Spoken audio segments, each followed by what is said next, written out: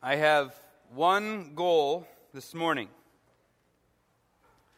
and that is to captivate your heart with the brilliance and majesty of Christ. So let's pray.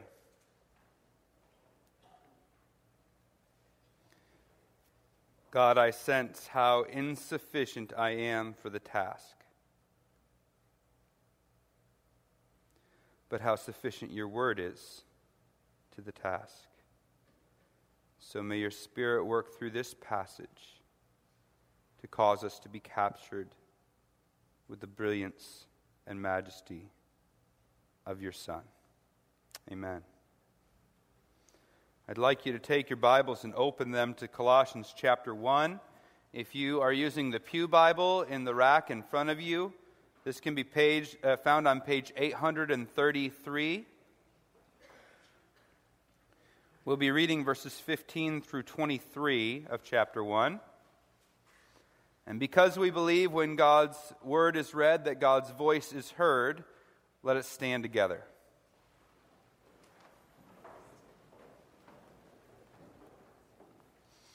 Colossians 1, 15 to 23. He is the image of the invisible God, the firstborn over all creation. For by him all things were created, things in heaven and on earth, visible and invisible, whether thrones or powers or rulers or authorities, all things were created by him and for him. He is before all things, and in him all things hold together. And he is the head of the body, the church. He is the beginning and the firstborn from among the dead, so that in everything he might have the supremacy. For God was pleased to have all his fullness dwell in him, and through him to reconcile to himself all things, whether things on earth or things in heaven, by making peace through his blood shed on the cross. Once you were alienated from God and were enemies in your minds because of your evil behavior. But now he has reconciled you by Christ's physical body through death, to present you holy in his sight, without blemish and free from accusation, if you continue in your faith, established and firm, not moved from the hope held out in the gospel. This is the gospel that you heard, and that has been proclaimed to every creature under heaven, and of which I, Paul, have become a servant. Amen. You can be seated.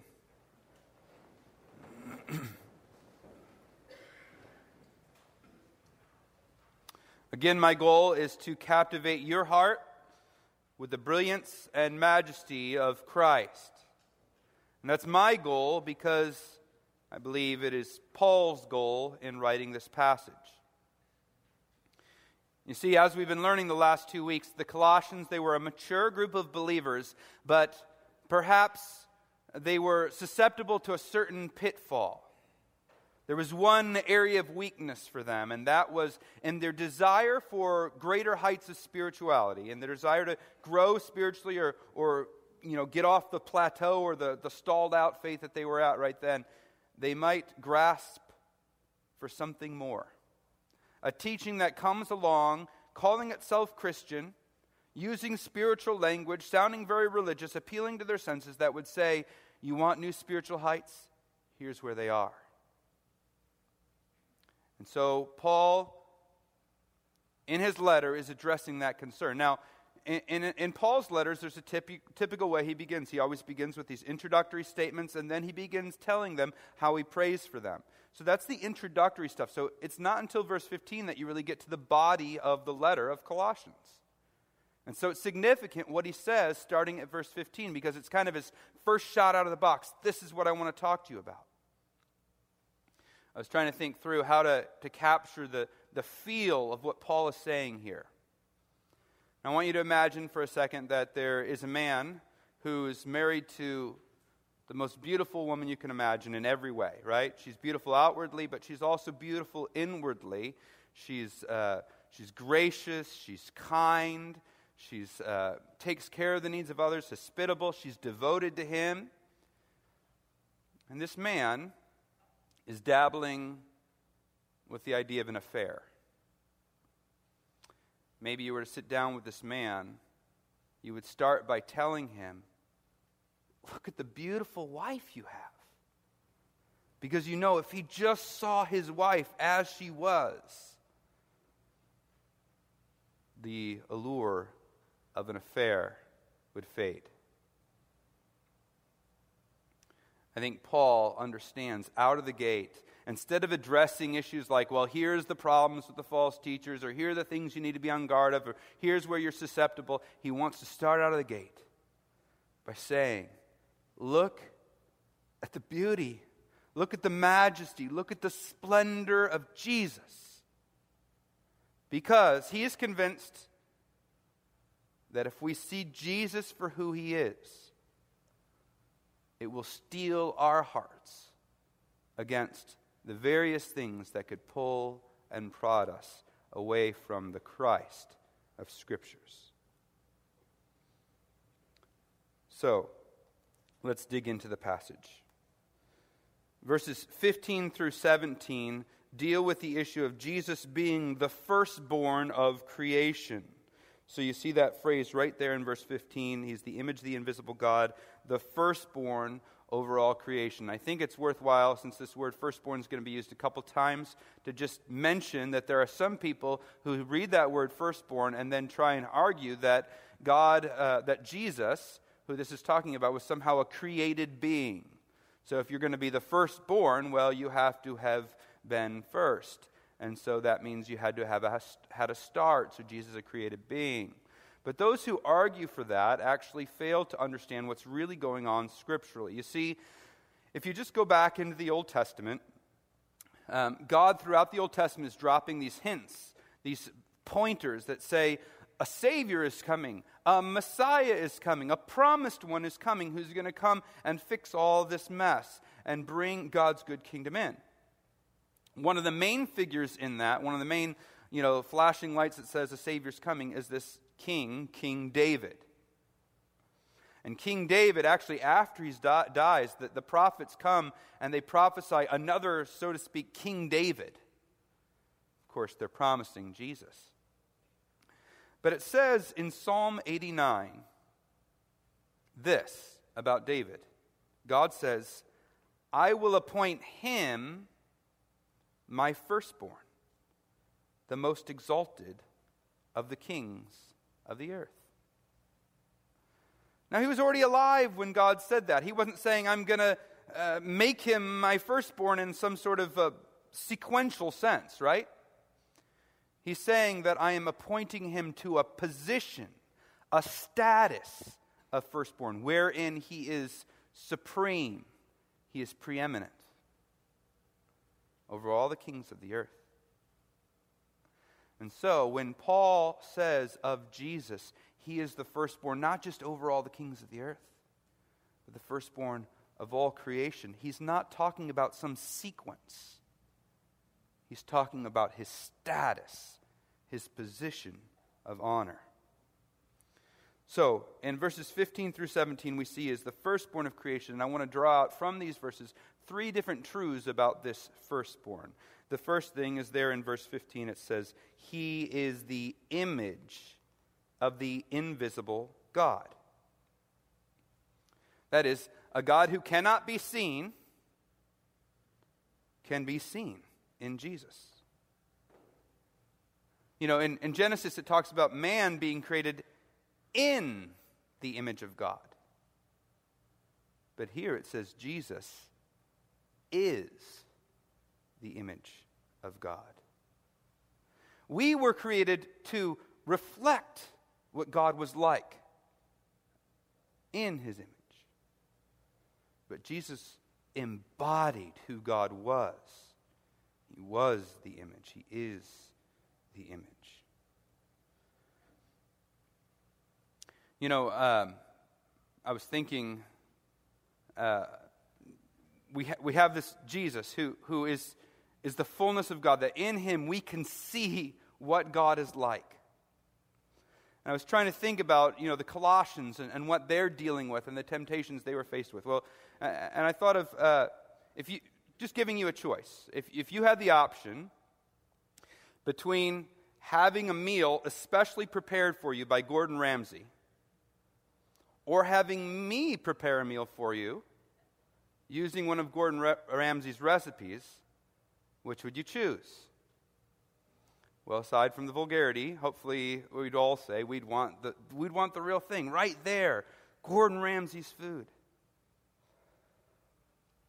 It's like Paul saying, look, you have the image of God right here for you to sup on. Why are you running after, or don't be tempted to run after, all these men who are trying to grasp at what God's like and sharing their theories of spirituality and what Jesus might be like and their experiences with Him, when you have the real thing right here. So He is the image of the invisible God. We shouldn't feed on people like Benny Hinn or Richard Foster or Sarah Young or Brother Lawrence or Pope Francis or Colton Burpo or Robert Schuller, the list could go on, when we can feed on the very image of God in Christ. He is the image of God. Then verse 16 tells us that He is the creator of all things. Do you see the scope that is included here in verse 16? Look at it. First of all, it begins and ends by saying He created, all things were created for Him. It begins, verse 16, for by Him all things were created. And then at the end of verse 16, all things were created through Him. Whenever somebody says something and then repeats himself, it's because they're trying to make a point. Paul is trying to help us see everything was made through Him. But if we miss that, look at what's in the middle of that. He created all things sandwich. It says, things in heaven and on the earth, visible and invisible, whether thrones or powers or rules or authorities. Is it in the heavens? God created it. The stars, the moon. My family's here in town. I have 2 sisters and 3 nieces and a nephew. And my nephew was telling me that the closest star to Earth, besides the sun, is 4 light years away.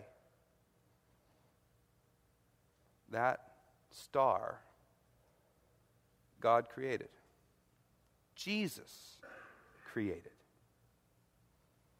Visible and invisible. The winds, the weather patterns. Anything you can see, Jesus is the creator. And then it lists these thrones, powers, rulers, or authorities. Now, certainly that can refer to just anybody in a position of prominence, but particularly that language got used in that era to refer to like spiritual powers, angelic beings, spiritual powers, the things in the spiritual realm were made by Him. Look around the room. Everything in here is made by Him. Now, the Bible will tell us that the Father and the Spirit, working together with the Son, were all instrumental in creation. But God saw fit here to draw out the fact that it was Jesus creating all of these things. So again, Colossians, again, church, when someone comes along to you and says, I have access to new spiritual heights. I can teach you new spiritual things because I have a special experience or teaching on the angels. Or I have a special connection with a saint long dead, now in heaven, who can intercede for me. Our response should be, well, I have the one who made those angels. I have the one who made those saints.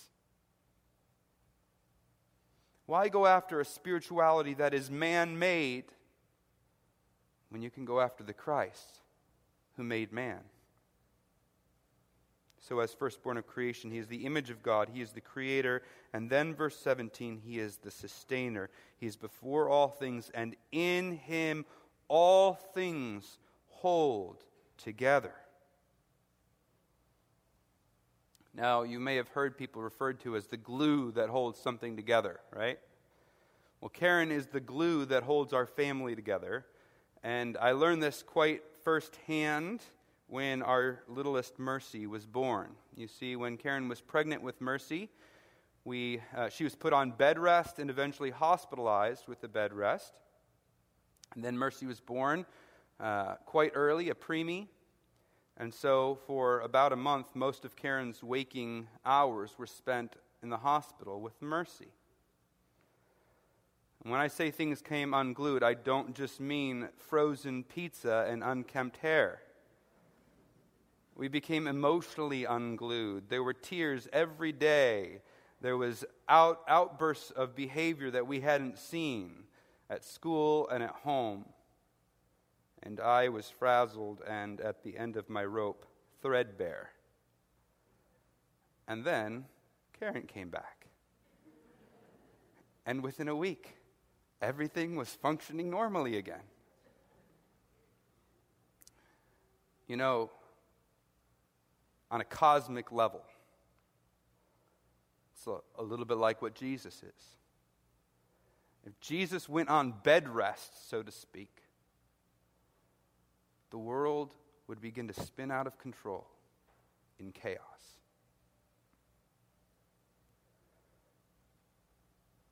But he doesn't go on bed rest. He is there eternally holding, sustaining all things, holding all things together.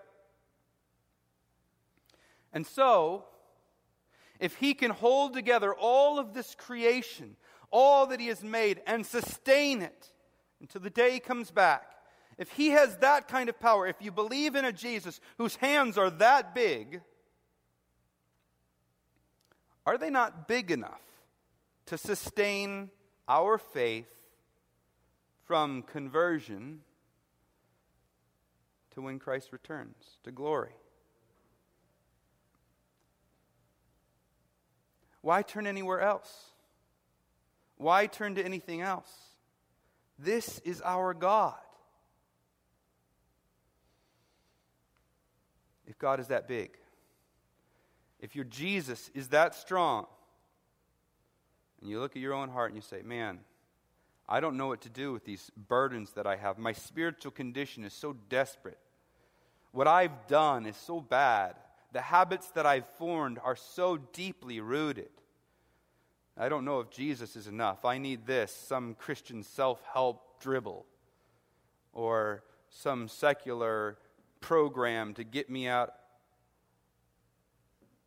What you ultimately need, what you truly need, the one thing that's truly powerful enough is Jesus, the Jesus of the Scriptures. So we see as the firstborn of creation, the image of God, the creator, the sustainer. But then verses 18 through 20 teach us he's another kind of firstborn. Look with me. There it is at the end of verse 20. At the end of verse 18. It says, at the beginning of 18, he's the head of the body of the church, and it says, he is the beginning and the firstborn from among the dead.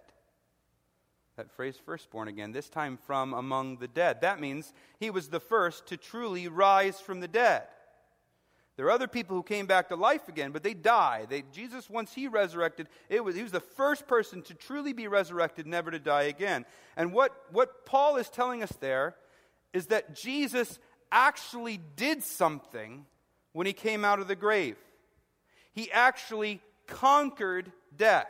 Now, if you have grown up in Christian circles and have heard this a lot, it's not all that shocking to you, although it should be.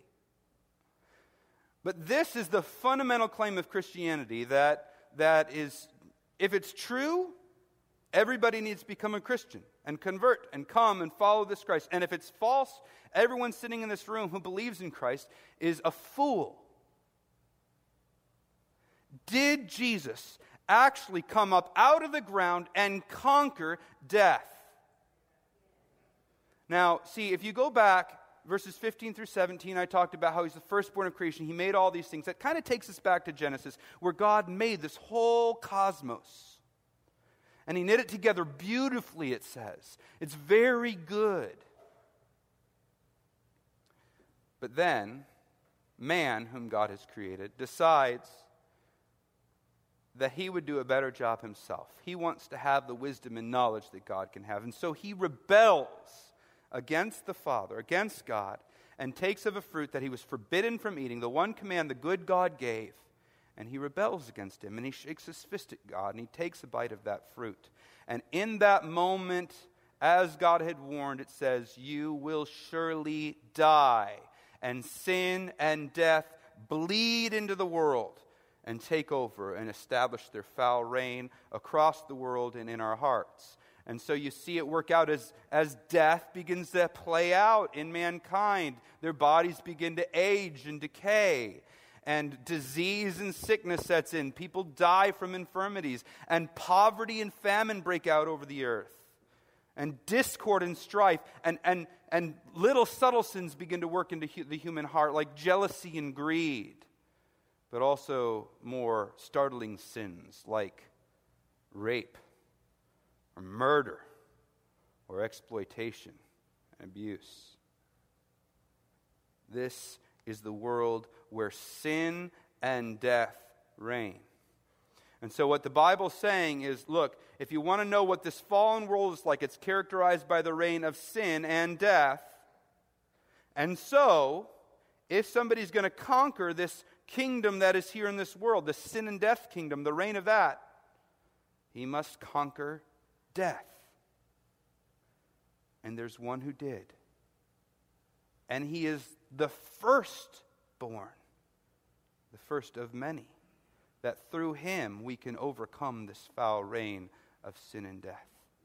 So Jesus comes in and he deals with sin and death. It talks about, firstborn from among the dead refers to his resurrection, but if you keep reading, it says in verse 20, "And through him to reconcile to himself all things, whether things on earth or things in heaven." Do you see that scope again? Things earth, things heaven. "By making peace through his blood shed on the cross." In his resurrection, it defeated death. But it was on the cross when his blood was shed. The Bible talks about that as an atoning sacrifice. A propitiation whereby God's just wrath, the punishment that we ought to bear, was poured out and appeased by the sacrifice that Jesus made when his blood was shed on the cross. He dealt with sin on the cross so that, well, I love the way the Christmas carol Joy to the World puts it. He comes to make his blessings flow far as the curse is found. He created all things. Then, because of man's fall, that curse spread to all, and now he is here to bring his blessings, to let them flow as far as the curse is found. All things, heaven and earth, reconciled in Christ. And so for us, who put our faith in that Jesus, who dealt with sin by his blood on the cross, and who rose up, the firstborn from the dead, we can join in that new creation. If you were taking notes on that sheet that you have in your bulletin, I think it's there, right? It says in verses 15 through 17, I talked about firstborn of creation. You could do for 18 through 20, not just firstborn from the dead, you could put firstborn of new creation. Because God is taking this fallen world and making it new creation, a good creation. All who put their faith in him can experience all the goodness of that. Well, so verse 20 tells us he is the Redeemer. But let's go back up to verse 18. He is the head of the body, the church. As the firstborn of new creation, he's the Redeemer, but he's also the first or the head of the church. Certainly that means he is the source, the one that gives life to the church. But it also means he is our chief. He is the boss. Sometimes you hear in church talk, and they're trying to talk about how churches should work, this discussion whether the church should be bottom up, grassroots, or top down, hierarchical, right? This passage makes it absolutely clear 100% that the biblical church is 100% top down. And what that means is Christ is the one head of the church. That throws all the church theory talk and everybody's ideas out the window and just says, no, there's one boss. And in Maple Avenue Baptist Church, there's going to be one boss. There is one boss, and it's Jesus. And we talked about two alternatives to that could get in the way. One is thinking that the senior pastor is the boss. My job, so if Christ is the head of our church, he rules his word. We know what God wants through he rules his church, I should say. We know what he wants through the Bible. We go to the word of Christ, as Paul elsewhere in Colossians will refer to the Bible. The word of Christ to know what he wants. And so my job as a pastor isn't to tell you what I think is best, isn't to give you my expert advice. My job is to try and study the Scriptures and hold it out before us so that we can see what Christ would want for our church. Now, I was talking with somebody not too long ago, and they were trying to relay to me kind of how well I've been received at the church. And they said something to the effect of, or I think it was in the course of the conversation it came up, that if I came forward and denied that Jesus was God, that half the church would follow me. Now, certainly I'm sure it was meant as an overstatement and exaggeration. But let me say, if my abilities as a teacher or my personal skills or whatever else ever lead people to start following me as the head of this church, it's time for me to step down. Because Christ must be and will be the head of Maple Avenue Baptist Church. But there's another thing that can get in the way, and that is you. You can begin to think that you know what's best for Maple Avenue. And all of your preferences and your thoughts on how things should be done should be how it's done. And if it's not done the way I think it should be done, it's not being done right. And you're happy to use Scripture to support what you already think. But you can't remember the last time that God's Word actually changed how you thought church should be done. Certainly hasn't happened in the last month. And so instead of you searching the Scriptures and saying, Christ, what does he want? And constantly being changed and renewed by what God says through his Spirit and his Word, you are using the Bible to prop up what you think, and you're going to be cynical and bitter if it's not done, or you're going to stir up dissension if it's not done. Let me say that an attitude like that is poison to a church. I need to submit, and we all need to submit to the one head, who is Christ. So he is the Redeemer, he is the head of the church, and verse 19, this is what is astounding in this. It says, for God was pleased to have all his fullness dwell in him. He's the fullness of God. This one whose blood was shed on the cross, this one who was beaten, mocked, and scorned, the one who stood in and took the penalty we deserved, bore the wrath that God should have poured out on us. This one is the fullness of God.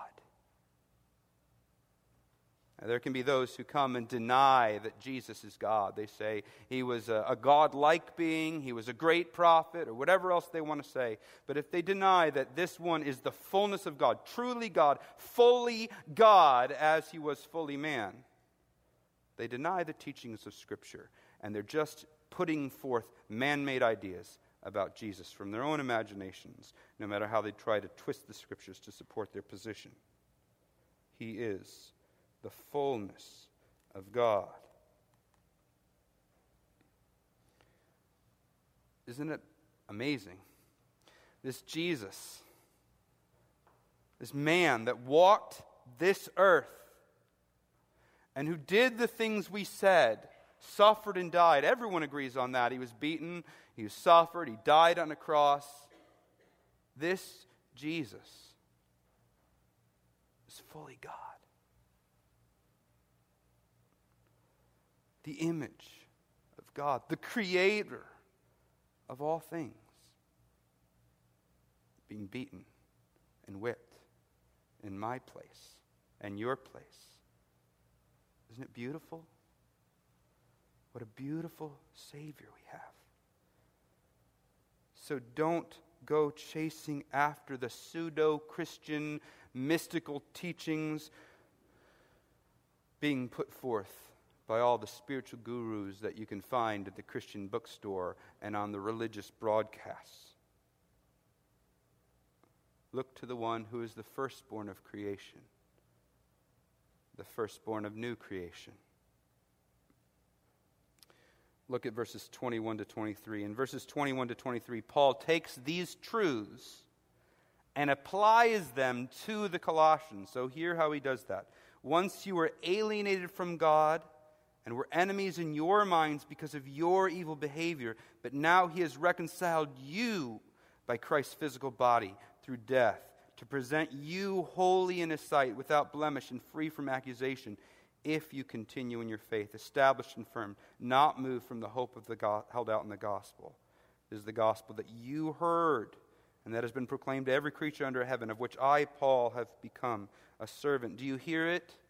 Do you hear it? You were the ones who were hostile in your mind and enemies of God. You were the ones who he reached out and redeemed and made peace and took you with all the filth that's inside you and presented you to God, holy and blemishless. But then there is that word, if, right? In verse 23 there. In fact, the Greek is even stronger. In Greek it reads, if indeed you continue. Grammatically, Paul is saying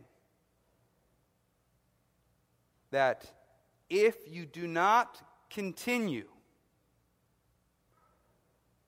committed solely to the Christ revealed in the Scriptures, the hope of this Christ, if you are moved or shifted from that, then all the things I just said are not true of you.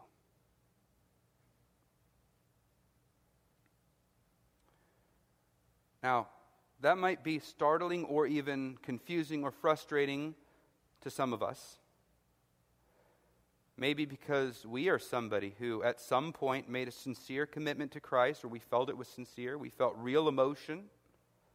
We decided we wanted to follow Jesus, but we ourselves know that we have shifted in our life from that hope. And so we're uncomfortable when it says this. Oh, you mean those things aren't true of me if I shift? Or maybe we have someone we love dearly who made that kind of commitment at one point, but has veered from that hope.